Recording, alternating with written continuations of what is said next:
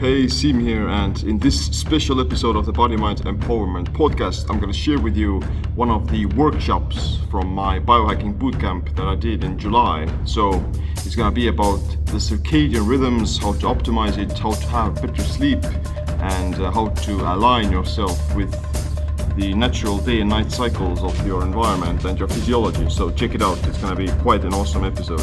Also, I'm going to tell you that if you want to get access to the rest of the workshops that I did in the biohacking bootcamp, then you can join my Patreon and you can start pledging some funds into the account and support the podcast this way. But other than that, enjoy this episode about circadian rhythms, sleep, and body mind empowerment. Get stronger, faster, smarter, quicker, friendlier, more helpful, more driven. Everything the body needs. Control your mind.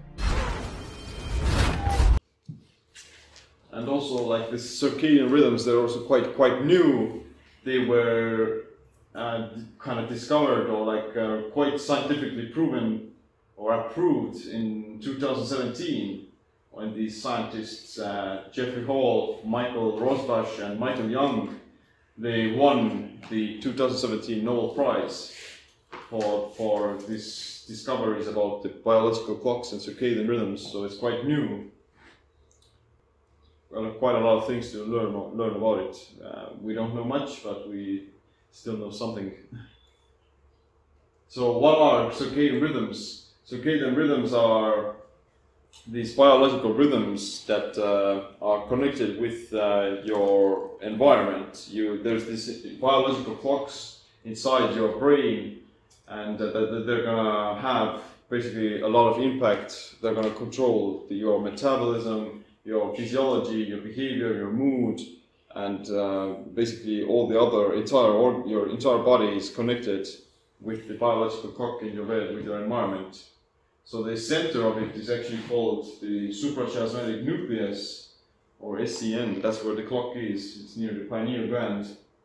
And the way your brain communicates with the environment is through the light that can come in from the retinas in your eyes, or even potentially like the skin is probably some sort of a signaling vehicle. Your light can be detected on the skin, your ear canals, your mouth maybe, and but the most of it happens through the retinas in your eyes. So these circadian rhythms, they're going to control basically everything else inside the body, like your sleep, your day and night wakefulness, your attention span, your concentration, and hormones are definitely connected to that. Your nervous system, your core temperature fluctuates throughout the day, your feeding patterns, and even on the cellular level as well, like apoptosis, DNA repair, and the way you process food, and also like these pathways like autophagy. All those things are also connected to those circadian rhythms. And this is a good example of how a mismatch in circadian rhythms is quite detrimental for you, and the disruption in circadian rhythms, it tends to offset a lot of the anabolic and catabolic processes during the day. And for instance, like these hormones like cortisol and melatonin, they're either supporting your body's growth or they're breaking down, causing stress. And disruption in circadian rhythms is gonna potentially offset this balance of you're going to spend too much time being in the catabolic state where you're breaking down tissue, you're damaging your cells without giving your time to recover. So that's one of the biggest problems of mismatching our modern environment with the circadian rhythms, of we're being constantly in this catabolic mode, even at nighttime. Like the light stimulus is going to make us more stressed out and cause damage to the cells. And an optimal circadian rhythm is also good for longevity, and definitely this pathway called autophagy is linked with it. Autophagy is the cellular pathway that enables the healthy cells to break down the old worn out cells and convert them back into energy. And your body is always in a constant state of flux between building and growing, and a lot of that processes happen inside yourself. where the mitochondria and different organelles are selectively replacing the weak cells and repairing them and building them back into new. So if you experience a disruption in circadian rhythms, if you have dysfunctional autophagy pathways as well, then you're gonna simply accumulate a lot of the waste and toxins without putting them back into good use. So it's you will simply, your cells and mitochondria will be less efficient and they will age faster as well as a result of that. And a lot of studies have also shown that disruptions in circadian rhythms, they're connected to all types of these modern diseases like inflammation, overweight, obesity, insomnia, ADD, low moods, depression, anxiety, poor memory, learning, and definitely it's a very huge issue, especially as we're starting to become more dependent of technology. Like even just in my own experience or even in my own childhood, we didn't spend time being awake after midnight and looking at our smartphones and watching TV and stuff like that. And even there's been like a small shift, I would say, over the last 10 years or something, where people are constantly exposed to blue light all the time, and the long-term effects on the health are gonna just start to emerge. We're probably gonna have like a huge wave of people with depression, bipolar disorder, and other like psychological conditions as well, like in the coming few years, because of the effect of it has on our chronobiology. I can't sleep. Shift work is probably one of the worst things you can ever do to your health, and a lot of shift workers, they have higher risk of cardiovascular disease, higher rates of all types of poor biological markers, and definitely it comes to show that the circadian rhythms are actually like more dangerous for your health based on the way it affects your entire metabolic pathways. And you can be eating a bad diet while still staying relatively healthy, but if you are constantly out of sync with your environment, or if you don't have access to recover from your daily activities, then you can't run away from that for too long. And if you do have a shift work, then you better get a better job, because it's not looking too good for you in the future. With insomnia, nothing's real. And the same applies to staying up past midnight or being a night owl. So a few examples of these circadian rhythms. A best or the most basic rhythm is the cortisol melatonin rhythm. Melatonin is the sleep hormone that is actually like it's gonna promote sleep and recovery, but at the same time it's also one of the main antioxidants in your brain that's gonna help to clear out a lot of the waste that gets accumulated, like these other proteins and beta amyloids that are associated with Alzheimer's and neurodegenerative diseases. So if your brain doesn't have access to melatonin, or it doesn't go through these cleansing processes in the night, then you're going to accumulate a lot of these toxins, which is going to basically give you even brain cancer and other diseases. So melatonin is supposed to rise after sunset, and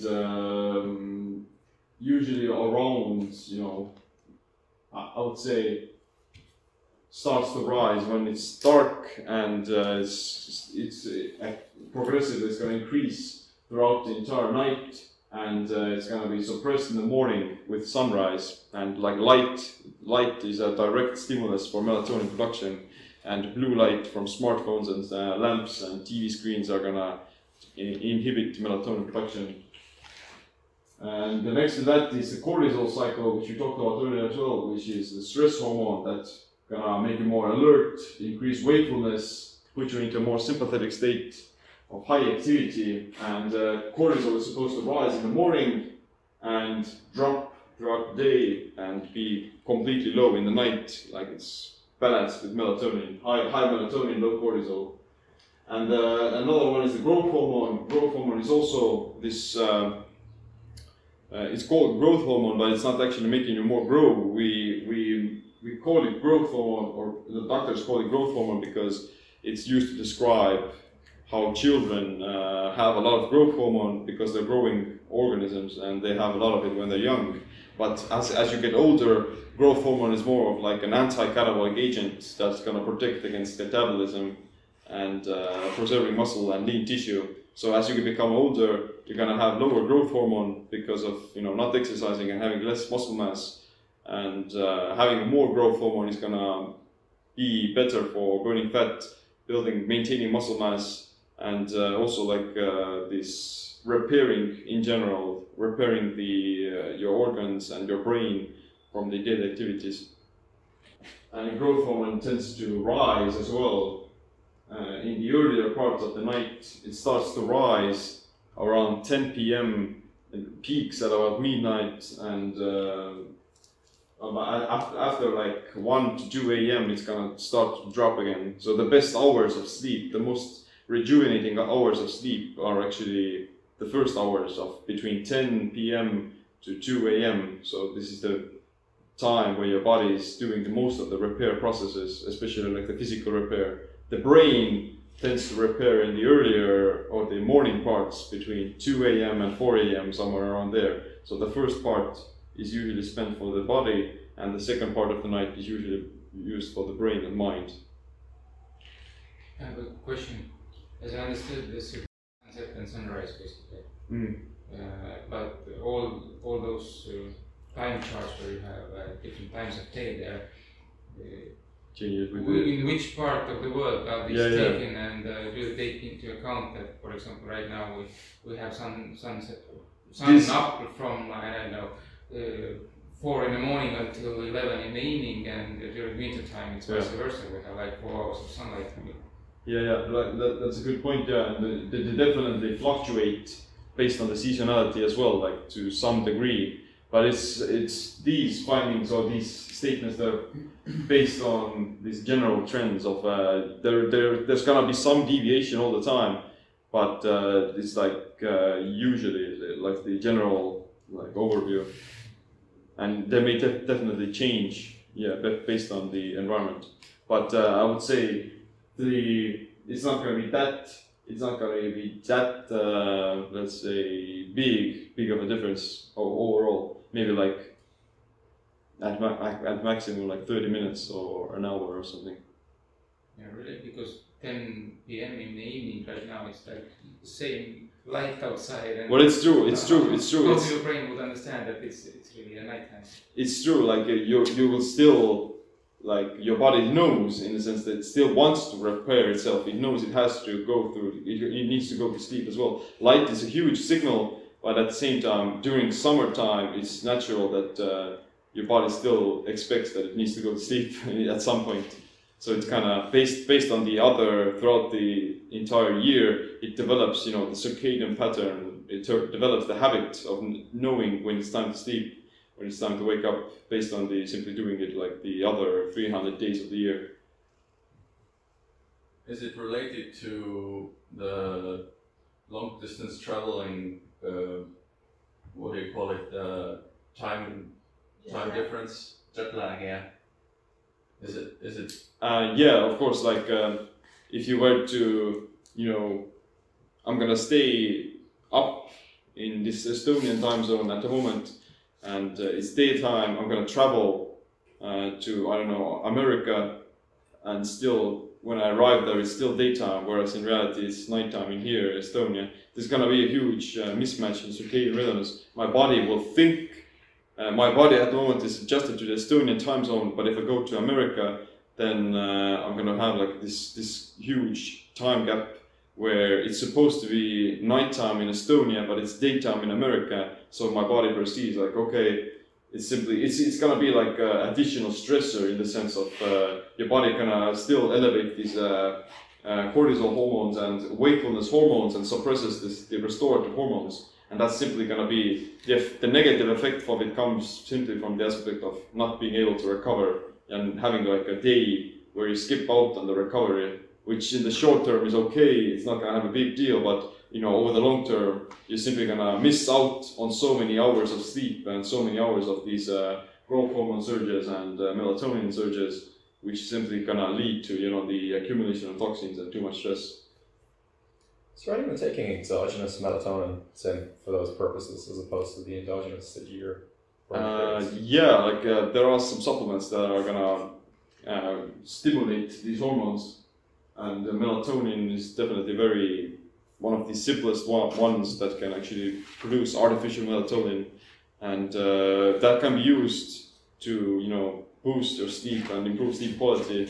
But it shouldn't be taken as a long-term thing, because if you need to take melatonin in order to sleep, then it kind of shows that your lifestyle is out of sync, and you would be much better off to fix the lifestyle instead of being dependent of the taking the artificial supplement.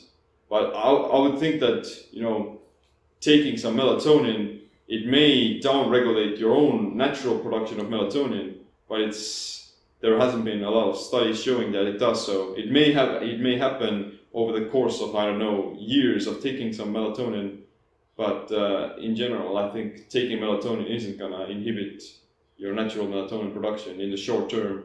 You're simply gonna go back into producing it, and in general, taking like a few grams of melatonin is kind of good for maybe like counterbalancing a poor night's sleep or counterbalancing jet lag, making up for it, and this kind of help you to actually potentially using it as to sink into the new environment and getting a good night's sleep that way.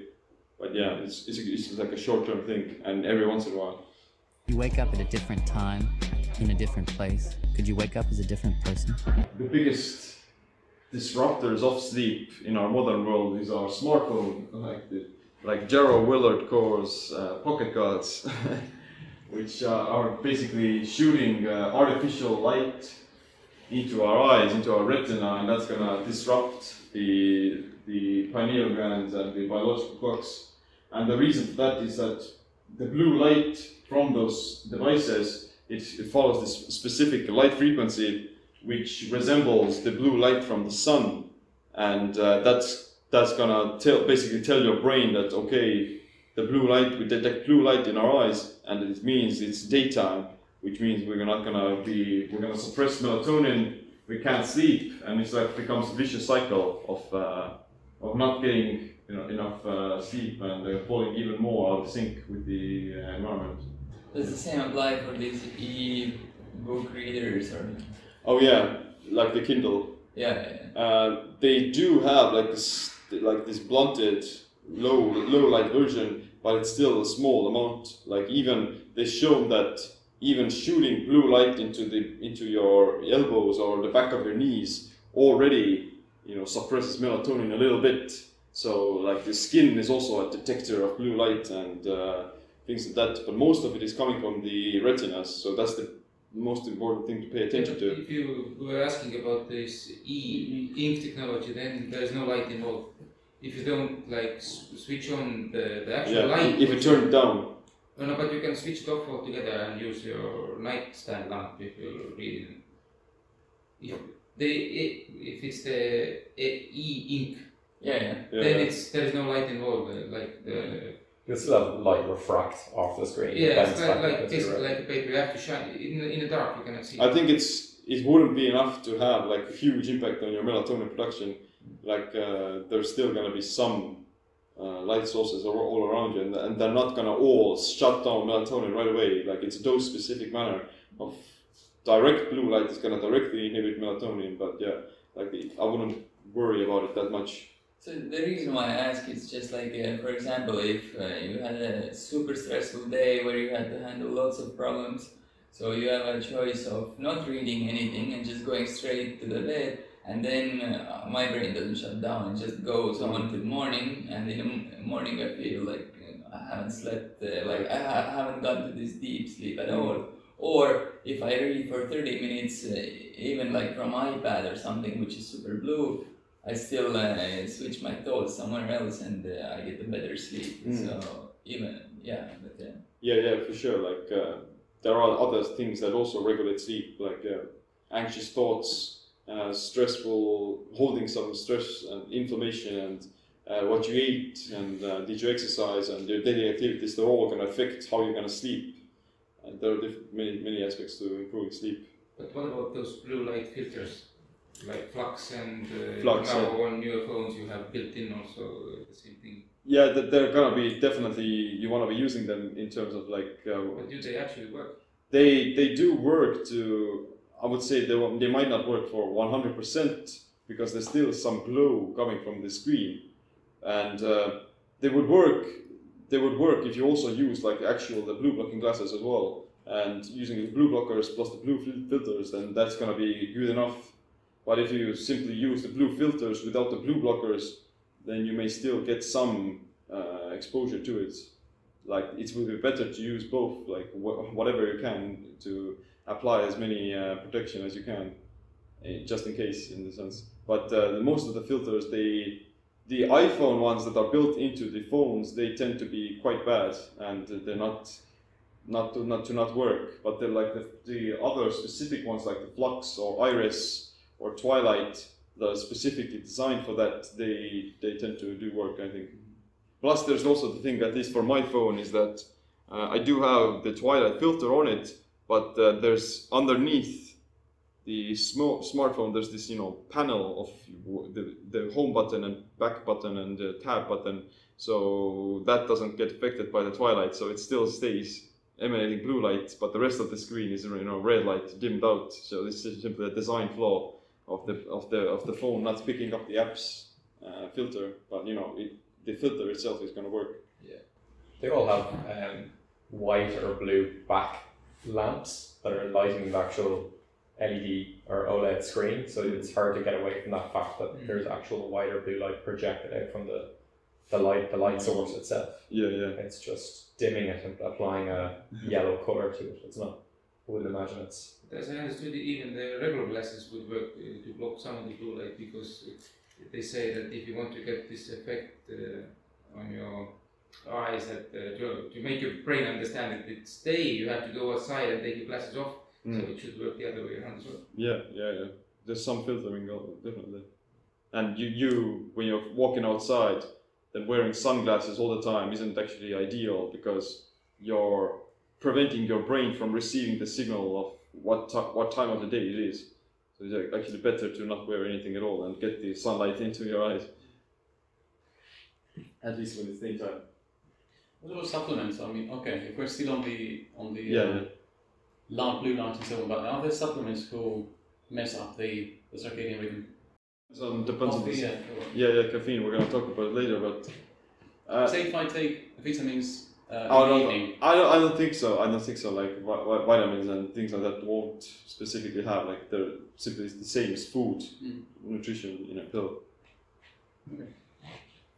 But this is a good example of melatonin is suppressed most by this blue light, and the hallucinant lights that are more red and orange, they tend to resemble the sunset, and those are, like we talked about, it's not all light isn't affecting the same way.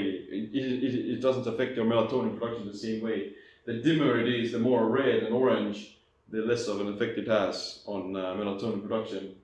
So a good fireplace is amazing for actually promoting sleep, even maybe because of it kind of looks like a sunset, looking at a fireplace or a candle. Or that's why the filters are all like this orange and red as well. But blue light isn't all bad. Blue light actually has many health benefits. It's gonna boost alertness, focus. It's actually been used in some ways to cure depression and bipolar disorder as well. Like people, they suffer from lack of energy, fatigue, lethargy, exhaustion because of they're not getting exposed to enough light frequencies, and seasonal depressive disorder, and this winter blues is all connected to not getting enough blue light during the day. So it's generally a good idea to expose yourself to natural blue light during the day, or even using these different lamps. There are specific blue light lamps and these filters that can be used to boost your alertness when you're working or when you're inside, when you don't get access to getting natural sun. And I generally tend to kind of lower the filter on flux and things like that when it's daytime as well, to kind of still send some sort of a signal into the retina.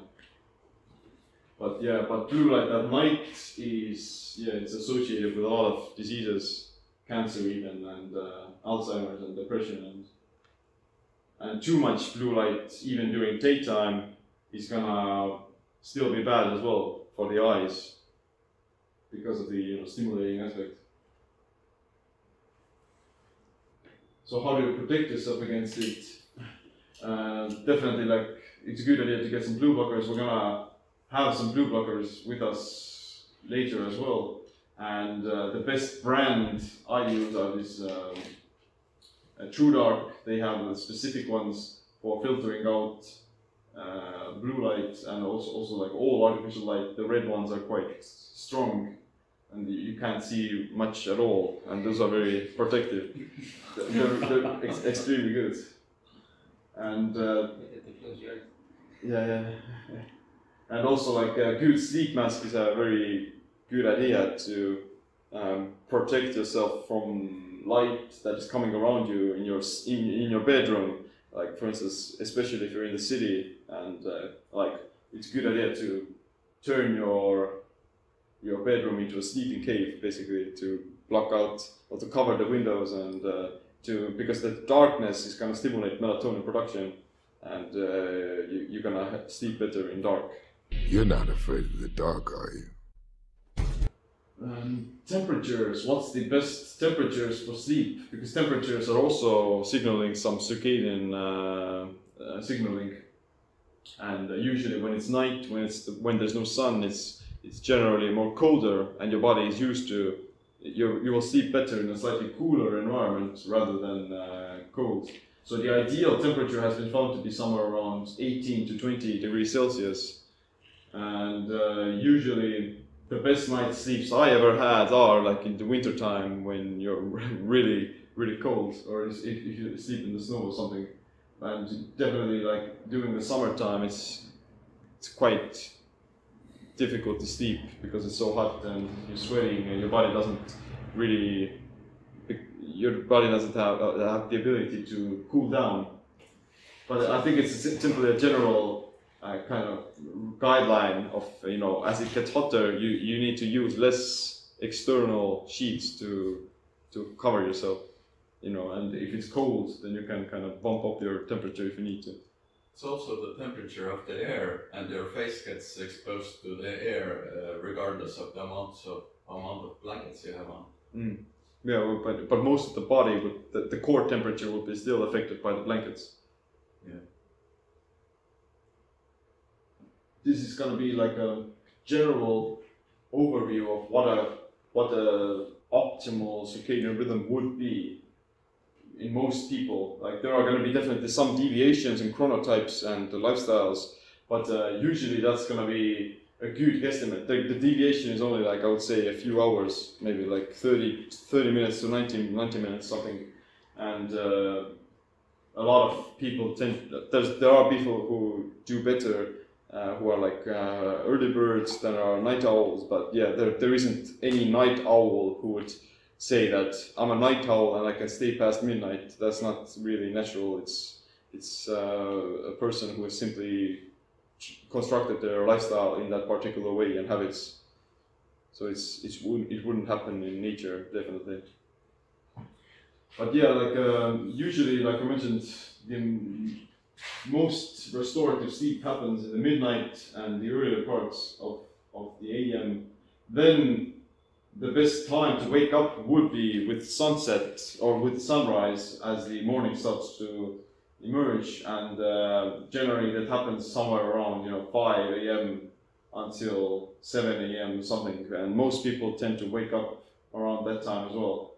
And it's a good idea to not use actually an alarm clock. You want to wake up naturally as if you rise with the sun. so that the alarm clock wouldn't disrupt you from your sleep cycles and wake you up, rip you apart from the deepest stages of REM sleep. That can potentially lead to some cortisol and some actually fatigue afterwards. So I don't use an alarm clock. I always wake up whenever I feel the need to, and it usually happens all the time, at the same time every day, because it's built into the circadian rhythms, and you kind of get used to it. Then definitely the morning parts of the day or the daytime is a good idea to stay active as well, to kind of push or to follow the circadian rhythm, and it's quite natural. And you want to wind down when the evening progresses, and again lower your cortisol so that melatonin could rise. So you don't want to be doing some hard workouts right before bed, because it's gonna disrupt your sleep. How do you wind down? That depends on the person. Like generally, it's gonna be something that involves both physical relaxation as well as mental relaxation, to do some stretching and not be focusing on things that are mentally stimulating, or not to work, or to even do something that is pleasurable to you, that doesn't put you into a sympathetic state. Generally, like I tend to do, is like stretching, foam rolling, maybe some reading, watching some videos maybe with blue blockers, and generally simply winding down. Yeah. So a lion would eat and then fall asleep immediately, or a cow, graze and then fall asleep. Mm-hmm. So isn't it natural to fall asleep immediately after eating? I think it's natural, because you do get some sort of this energetic release if you eat something. Your body wants to digest it before it can be used for energy. Like, no one is gonna eat a huge meal and then gonna have a good workout. You're gonna want to digest it and assimilate it. So it is natural. And when you look at like these blue zones as well, then they also tend to have they have lunch or siesta, and they're gonna go have a small nap after that. So it's quite natural, in my opinion, indeed, just because of the fact that your body needs some time to break down the nutrients before it can use it. But what about compliance, which is, I think, a huge part of every lifestyle decision or way of living? So, like, if you look at here, what about football, for example? Football. Yeah, you cannot watch Right. basically. Yeah. Or World Cup. Yeah, like. How do you make it work in an actual real life situation? Like in my case, I have 3 kids, and it's like almost impossible. Right. Well, there has to be definitely a shift in lifestyle, in the sense of starting to prioritize sleep and the circadian rhythms, just because you're more rejuvenated. But to make it work, is definitely, you can hack it with the blue blockers. You can kind of semi-construct your own circadian rhythm by using blue filters and waking up at specific times by a few hours here and there. But in the long term, it's going to be more difficult. It will be easier to follow the natural sunlight all the time, but it's not always possible. And that's where the hacks come in from. You can take some melatonin sometimes. You can definitely use blue blockers, and whenever you do watch World Cup at midnight, then you simply have to take into account, or you have to remember that it's something that you're missing out on.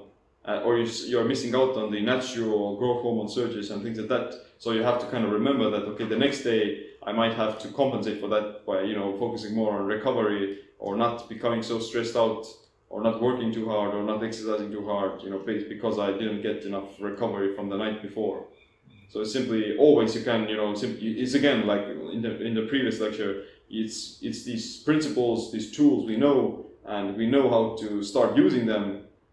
But we don't have to become so dependent of them that we're going to use them all the time. We're going to use them based on the situation and the context. So sleep cycles, and your body or your brain follows different sleep cycles. There are quite a bit of debate of how many sleep cycles there are, but usually there's like non-rapid eye movement sleep 1, non-rapid eye movement sleep 2, non-rapid eye movement sleep 3, and non-rapid eye movement sleep 4, and there's the rapid eye movement sleep. So yeah, like there's like, but in principle you can think about it like light sleep and deep sleep and REM sleep. So light sleep is actually the process or the duration during which you're gonna fall into deeper sleep. It's gonna take a little bit of time before your brain can go into the deeper stages of sleep. And usually to get into deep sleep, it's gonna take about 60 to 90 minutes. A full REM cycle is gonna take 60 to 90 minutes. And the first 30 minutes of it is gonna be spent usually in lighter sleep. Then, then the next ones, 15 minutes or something, are gonna be in deeper sleep. And the last bits of it are gonna be in full REM sleep. So in general, they say that you do need about 4 REM cycles throughout the entire 24-hour period. And on an 8-hour sleeping schedule, it's gonna happen, every 90 minutes. But it's actually, you can kind of hack it in the sense as well. Like the idea, what a lot of research is showing it is that it doesn't have to be an entire 8-night sleep in one sitting or in one go. You can kind of segment it with some polyphasic sleeping and things like that, where you have maybe 6 hours of sleep per night, which can give you like maybe 3 REM cycles, and then you have another REM cycle in the afternoon, like in the example of the siesta or taking a nap. That's gonna still give you like 4 full REM cycles for the 24 hours. So there hasn't been any research showing that it's gonna have a negative effect, or it's also gonna make sense from an evolutionary perspective as well, because hunter-gatherers, they don't really spend 8 hours in bed right away. They do follow a semi-polyphasic sleeping schedule where they sleep only for some parts of the night, then they're gonna move around a little bit as well, and they're gonna have more frequent naps during the day as well, because in nature you don't have the privilege of staying in one spot and sleeping for 8 straight hours because of predators and things like that. So there's definitely some variation in terms of how many REM cycles, or how long do you actually sleep per night. And with the polyphasic sleeping, you can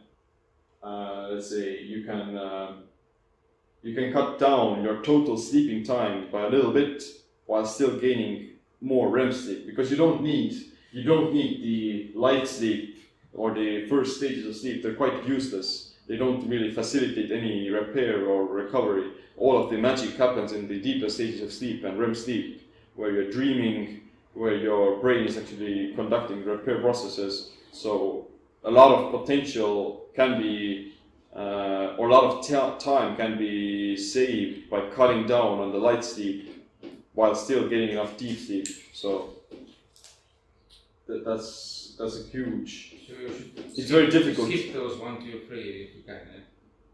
Not all of them, maybe like the first stage of one, like first stage, and it also depends on your sleep latency or how fast do you fall asleep. Because if you spend an hour, cussing around in bed and moving around without falling asleep, then you're not really sleeping. Like it's not the hours of your sleep that matter; it's the quality of the sleep that matters more. Of how much of that sleep is actually in REM and deep sleep. So you can go into deeper stages of sleep faster based on what's the core temperature of the room or your body, and do you have enough melatonin, and did you get enough movement, did you get enough sunlight during the day. Those things are gonna help you to fall asleep faster at nighttime as well. And so this is a great example of Yoa-Ring, one of the best night sleeps I ever had. So these devices, they can be used very well to kind of look at how well do you actually sleep, or to see the sleep quality that you have. And this particular night was quite a lot of light sleep actually, but adequate amounts of deep sleep and REM sleep, and little to no awake sleep. You can't really know detect you while you're sleeping. You don't really tell the difference if you're awake or if you're light sleeping. It's all kind of blurs together into the entire dream, but the rings devices, they still detect it, and you can kind of correlate it with different strategies and habits of how does this kind of food affect my sleep, how does this type of exercise, did I block out blue light or something like that.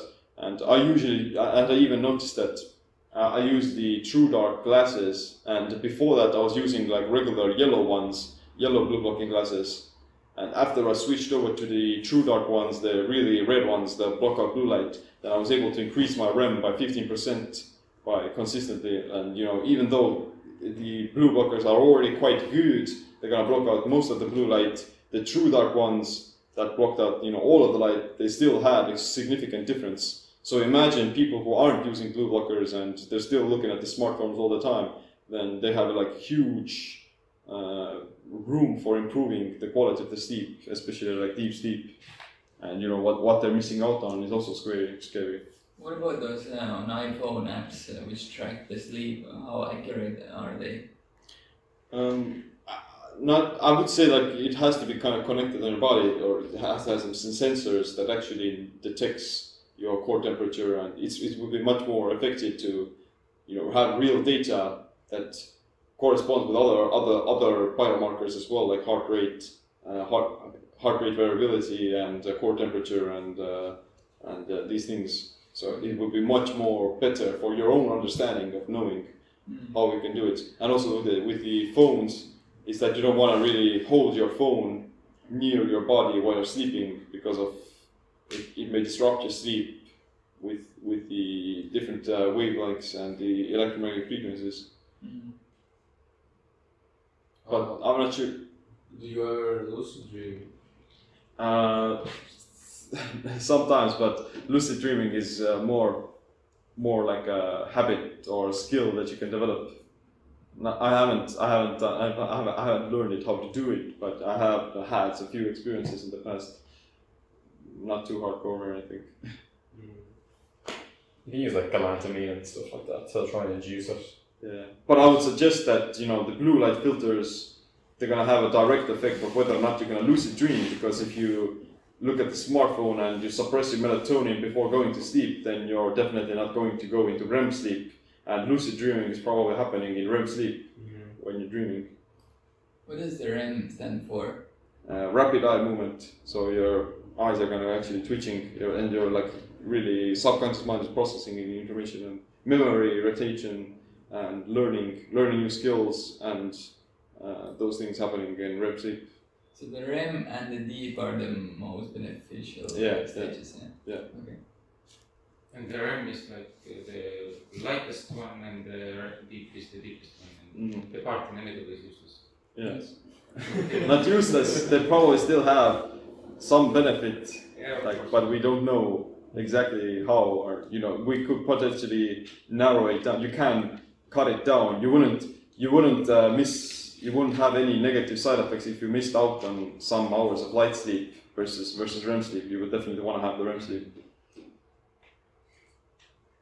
When you look at sensory polyphasic sleep models, where you don't have your melatonin suppressed, let's say in the middle of the day, but yet you're able to go for a nap, how does it influence your overall circadian rhythm and overall sleep quality if you are napping, let's say in the middle of the day? Two-part question. And have you incorporated polyphasic or napping into your own routine? I would think like it's not going to have a direct negative effect on the circadian rhythm, because if you have the nap and you wake up, then there's still sunlight around and your brain is going to adjust to it quite fast. And the only difference or the only potential downfall would come from it is that you wouldn't be that tired to fall asleep at nighttime. Like a lot of people say that I can't fall asleep when I have a nap during the day. So that's the only potential issue that may come from. But in terms of circadian rhythms directly being affected, then I think there is no effect because of that, because it's still like the REM sleep. It matters like how many REM sleeps you get during the 24-hour period. But the circadian rhythm is simply going to be about whether or not you're going to fall asleep faster or fall asleep slower. Yeah, it'll reduce a little bit of the sleep pressure. Yeah. Any thoughts on ideal time, not timing, but amount of time that you would spend in a nap? Use the latency to get into it faster.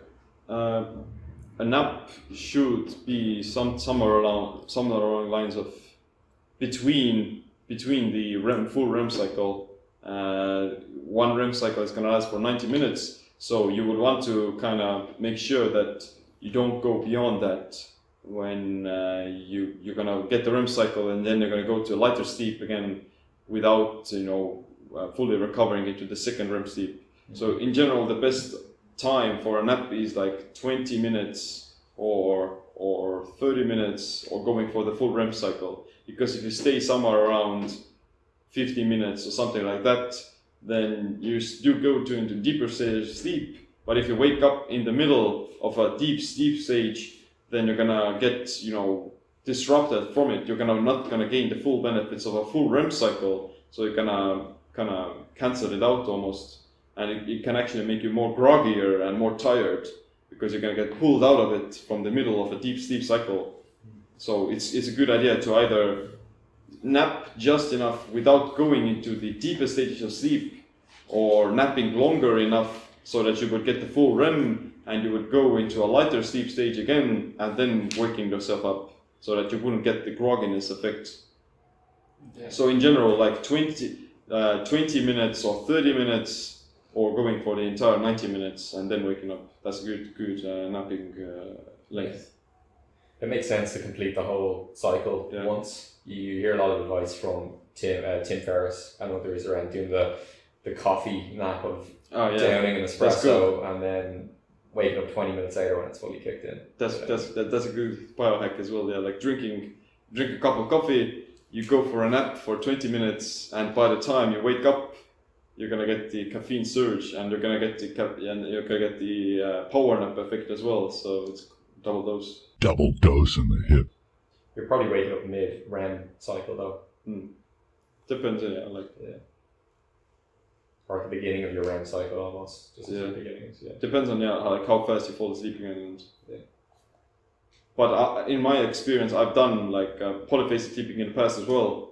Like 3 years ago I did, or 2 years ago I did 100 days of sleeping only like 4 hours during the 24-hour period. I slept for like 3 hours at midnight, or like from 10 p.m. until 2 a.m. or something like that. Or not, 11 p.m. and until 2 a.m. So that was a 3-hour period. I got 2 REM cycles from that, and then I had about 2 to 3 20 to 30 minute power naps throughout the day, from 5 a.m. to 6, or 5 a.m. to 6, or 5 a.m. to 5:30 a.m. Then maybe between 8 a.m. and 8:30 a.m. and another one at noon, around 12 to 12:30 a.m. So it was like during the entire 24 hours, I slept one longer sleep and 3 power naps. So in total, I was like 4 to 5 hours in the one day, and I was still able to function. It wasn't sustainable, in my opinion, because your body still needs to kind of catch up on it. But it was a cool experiment to do. It was very interesting as well. You kind of you wake up in the middle of the night exactly, and it's almost like a very lucid dreaming experience, because you're semi-sleep deprived almost all the time, and you don't really differentiate between the day and night cycles. You kind of you simply go to bed when other people wake up, and you have these naps, and you don't really recall having gone through you're almost like awake 24/7. So it was interesting. Were you doing this as an experiment, or to get more work done, squeeze more out of the day, or? I was doing both of them. I wanted to do it just because it sounds cool, in the sense of you actually being able to control your biology so much that you can even control your sleep. But I think in the long term it may have as you learn more about circadian rhythms and the importance of sleep, then you kind of know that okay, this can't be healthy in the long term. Yeah. But there are like a lot of historical examples who have done it as well. Like Thomas Edison was he was a huge proponent of it, and Nikola Tesla, and Napoleon Bonaparte, but they all died. So I don't know if it's worth it. Oh, mixed it. So the purpose of the ring is to maybe tweak things you do during the day, maybe, and then check whether you are in deep sleep and REM and all the rest of it. Yeah. And then you see what works, what doesn't, and then adjust. Yeah. Exactly. Like these data and technologies, they're primarily done for getting some data and looking information so you can structure your lifestyle and habits. And I myself have noticed that the biggest disruptors of deep sleep are like blue light and definitely like stress at in the evening. Those things are quite huge, and if you are wired up anxious, then it's very difficult to fall asleep. And also like exercise as well. If you exercise in the evening, then it's going to have more negative effect on sleep quality, and you may potentially get less deep sleep if you stay physically active in the evening versus in comparison to staying active and doing the morning parts of the day.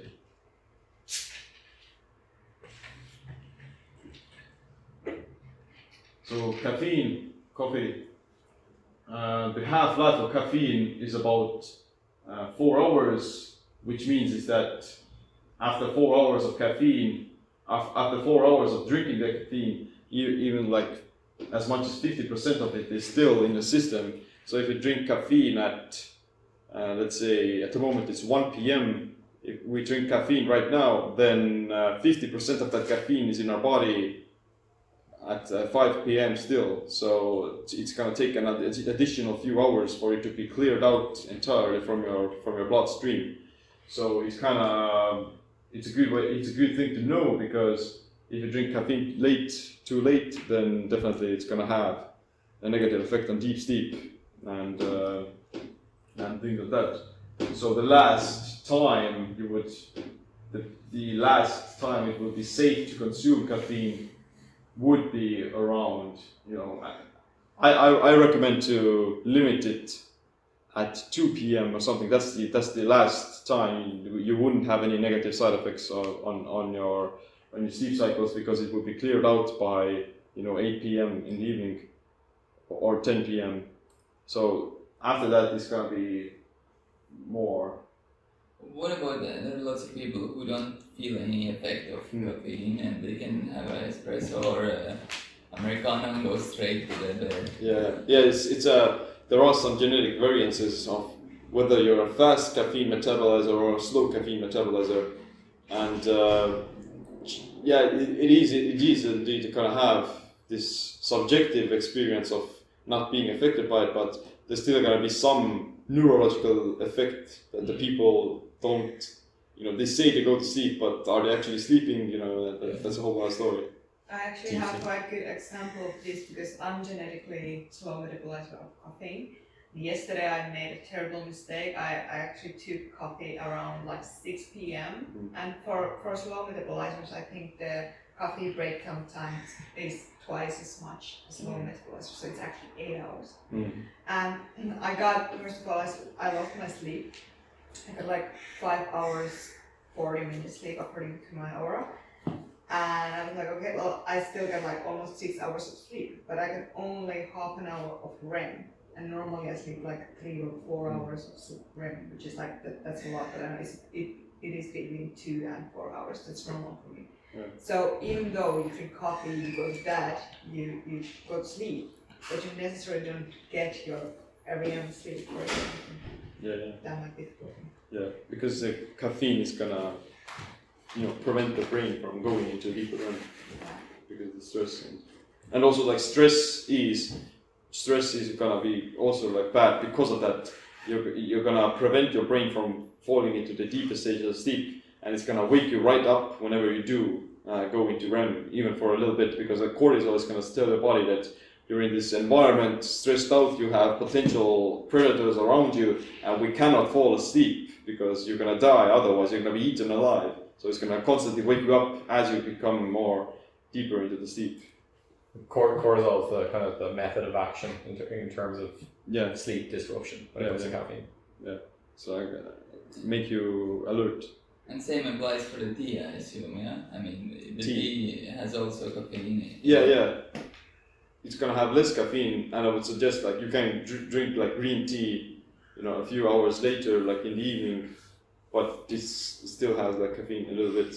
It's gonna be less of an effect, but some effects still maybe there. So there are no good tea to drink at 8 o'clock or 6. Some herbal teas like these jasmine and chamomile, hibiscus, rose. Those are good options because they're gonna actually have like this adaptogenic effect of also lowering stress and putting you into more parasympathetic state, relaxation.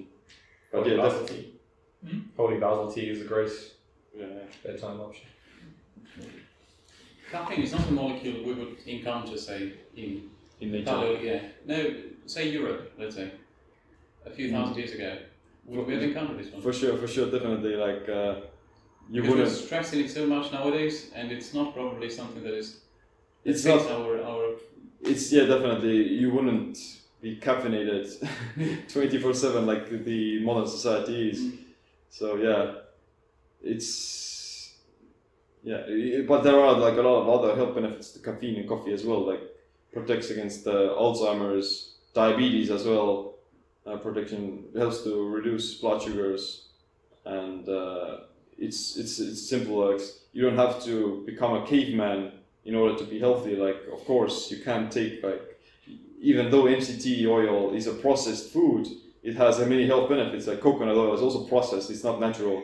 So you don't have to get caught up in romanticizing this idea of a paleo man or a caveman or a vegan man or you never want to adopt a certain lifestyle because of wanting to hold on to some sort of idea. You always want to take the principles and tools and apply them what suits the context of the situation and what's optimal for the body, but you definitely don't want to overdo it.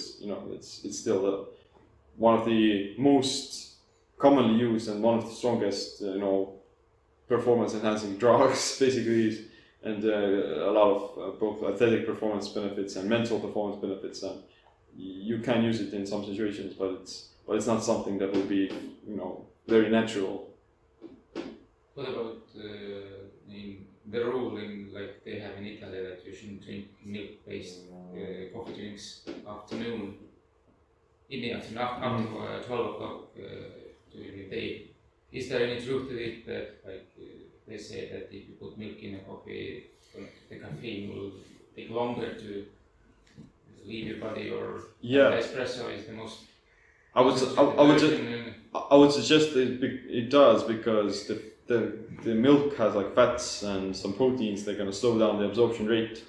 And if you combine, that's the idea of the bulletproof coffee as well. You mix the caffeine together with fats and the butters to kind of prolong the effect of caffeine so that you would get a more sustainable response for a longer period of time. So you wouldn't crash, like adding sugar into espresso is going to create the more crash because it gets metabolized so much faster and it spikes the cortisol and the caffeine instantly, versus the combining the fats is going to slow it down.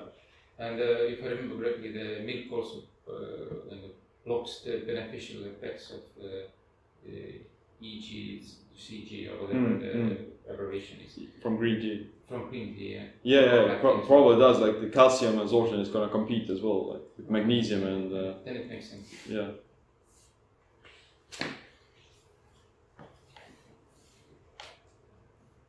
So how do you improve your sleep? Consistency is actually very critical in terms of going to bed and waking up at a particular time every day to kind of build this routine into your system so your body knows when it's time to sleep. And reducing your caffeine intake is also a good idea or at least limiting it, within certain hours, turning off your computer, television, not getting stimulated by blue light, and eating before before bedtime is also like generally gonna decrease sleep quality, just because your body has to digest the food instead of sleeping. And being physically active throughout the day is a good way to actually having a better night's sleep, because you'll be moving around, you'll be exposed to the circadian rhythms, and you're gonna have like a reason to fall asleep. Like everyone knows how good it feels to go to bed after hard days of work or something. And not drinking a lot of liquids before bed is also quite a good idea. You won't have to go to the bathroom. Darkness, silence, not having a lot of, not complete silence, but not having to sleep in a construction site. Some white noise in the background is actually beneficial to promote sleep, because if you're in a forest, then you still have like wind and leaves. So, and sleeping, the bedding or the mattress, it wouldn't be good to have like a very soft mattress or sleeping on a lot of pillows, because your spine will be in a jeopardized position. So it's a good idea to have a slightly tougher surface to sleep on, and that depends as well on like your general mobility and your body shape. And I don't recommend using an alarm clock unless you unless you have to wake up at a specific time. But you would want to develop this internal alarm clock of waking up every day consistently in the same time frame. I mean, I wake up in the morning, I piss excellence. Getting more sunlight during the day is quite important for actually getting a better night's sleep at nighttime. Because of the circadian rhythm, you're gonna experience the hormones and mood-elevating benefits of sunlight, and we should definitely have a sunlight break after this workshop to go outside. I'm not sure how valid they are in terms of actual science, but this is a generally universal circadian rhythm for the human biology, with the alertness boosting hormones being elevated in the morning, and the relaxation hormones in the evening. And as you can see, like the fastest physical fitness times and general muscle strength, they tend to be in the afternoon time, when I would say your nervous system simply kind of has reaped the benefits of all the wakefulness boosting hormones, and it simply peaks at around that time. Of course, there are differences. People, they may experience more performance in the morning, but yeah, that's a good simply a good guesstimate to know. So that's the last slide actually, so we can look at it for a while. I can also share with you later. What is bowel movement? 8:30. Well, it's the bathroom. Number 2. Yeah, number 2. Okay. So yeah, usually it's most of the bowel movements happen in the morning in most people. And there are definitely a lot of books as well you can read about it, like The Power of When, and they talk about these chronotypes and circadian rhythms, and like what's the best time to do anything, what's the best time to have a meeting, what's the best time to have a phone call, and when to take coffee and things like that. So. Have you experimented with that? Have you tried to live your life according to all those algorithms? Well, I think it's kind of natural in the sense of I do want to make sure that I go to bed around that time when, before midnight at least. That's my kind of last milestone when I go to bed. And wake up around 6 a.m. something around that. But yeah. 8:30, you're in the bathroom no matter what. Well, yeah, that depends on many other things, I think. But yeah, like you're gonna expect with a stopwatch waiting for it, it's time now. Google Calendar. Yeah. So yeah, if you have any questions, then. So are you winding down kind of for bed by 9 p.m, 9:30 you're aiming to go to sleep by? It depends. Like 9, 10 a.m., 10 p.m. somewhere around. Yeah. It's hard to resist the urge sometimes to. For sure. And you can biohack it in a sense of you can still use your smartphone after 10 p.m. as long as you have like blue blockers, and as long as you're not watching Terminator or something like that, that's gonna put you into or you're not watching the news that So yeah. I find with the blue blockers, if you do wear them, you're actually, if you put them on around 6, by 10 p.m. you're not exhausted tired, but you're really nicely tired. You want to go to bed. Exactly. That's the idea. The blue blockers are gonna filter out the blue light, which is gonna naturally let your body know that it wants to go to bed. And if you use the blue filter, or if you don't use the blue filters, then your brain simply won't get the signal. So put them on at 6. Roughly, yeah. But so, like, if you work till 5, 6, and then you go to the gym, it's not that, because at 6 time there's still sunlight. Yeah. I'm using only blue at the moment. This particular time of the year, I'm using blue blockers maybe like 8 p.m. That's when or even 9 p.m. sometimes, and that's the time I actually start using, because it's not like it may take maybe like a few hours for the melatonin to be starting to release. So yeah, like 2 hours before bedtime is a good optimal time to start wearing them. So unless you're outside, like in the natural sunlight, and there's still sunlight, then it's not necessary. And if you do like expose yourself to blue light, then I would suggest it's gonna take like maybe an hour before your body can start to raise melatonin again. About the red light therapy, you do it in the morning, correct? Mm. And why in the morning? How does that go together with the circadian rhythm? And I think in the evenings. It's a good morning, because you wake up, and it's a good way to, in terms of productivity, you do the morning routine, you get it done with. You can do it, throughout the entire day as well. It doesn't really have any circadian rhythm in the sense of the red light. It resembles, it's the natural sun spectrum, or the sun frequency, light frequency from the sun. It already has the red light, but it's not as strong as you would get it from the red light. So there is no really difference when you use the red light. But I do it in the morning because you're already woken up, and you can simply sit on it and do some other morning routines. Alright, that's it for this episode. I hope you enjoyed it, and I'm sure that you got some ton of value from it about learning how to sleep better and how to be healthier.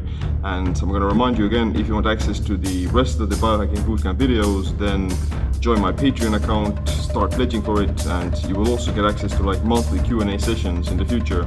So definitely it's well worth it, and it can help you to support us, the show, and keep it going.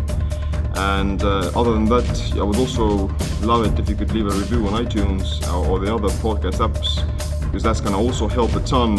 It's going to help to spread the message and get some more attention to these topics, which I think like all of us need to hear. That's it for this episode. I hope you enjoyed it. Click the like, subscribe, notification bell as well. My name is Siim. Stay optimized, stay empowered. The most important thing you learned from the bootcamp? Most important thing, I have to say, using infrared on the testes. Yeah. Shoot some balls. Definitely going to try that later. Right.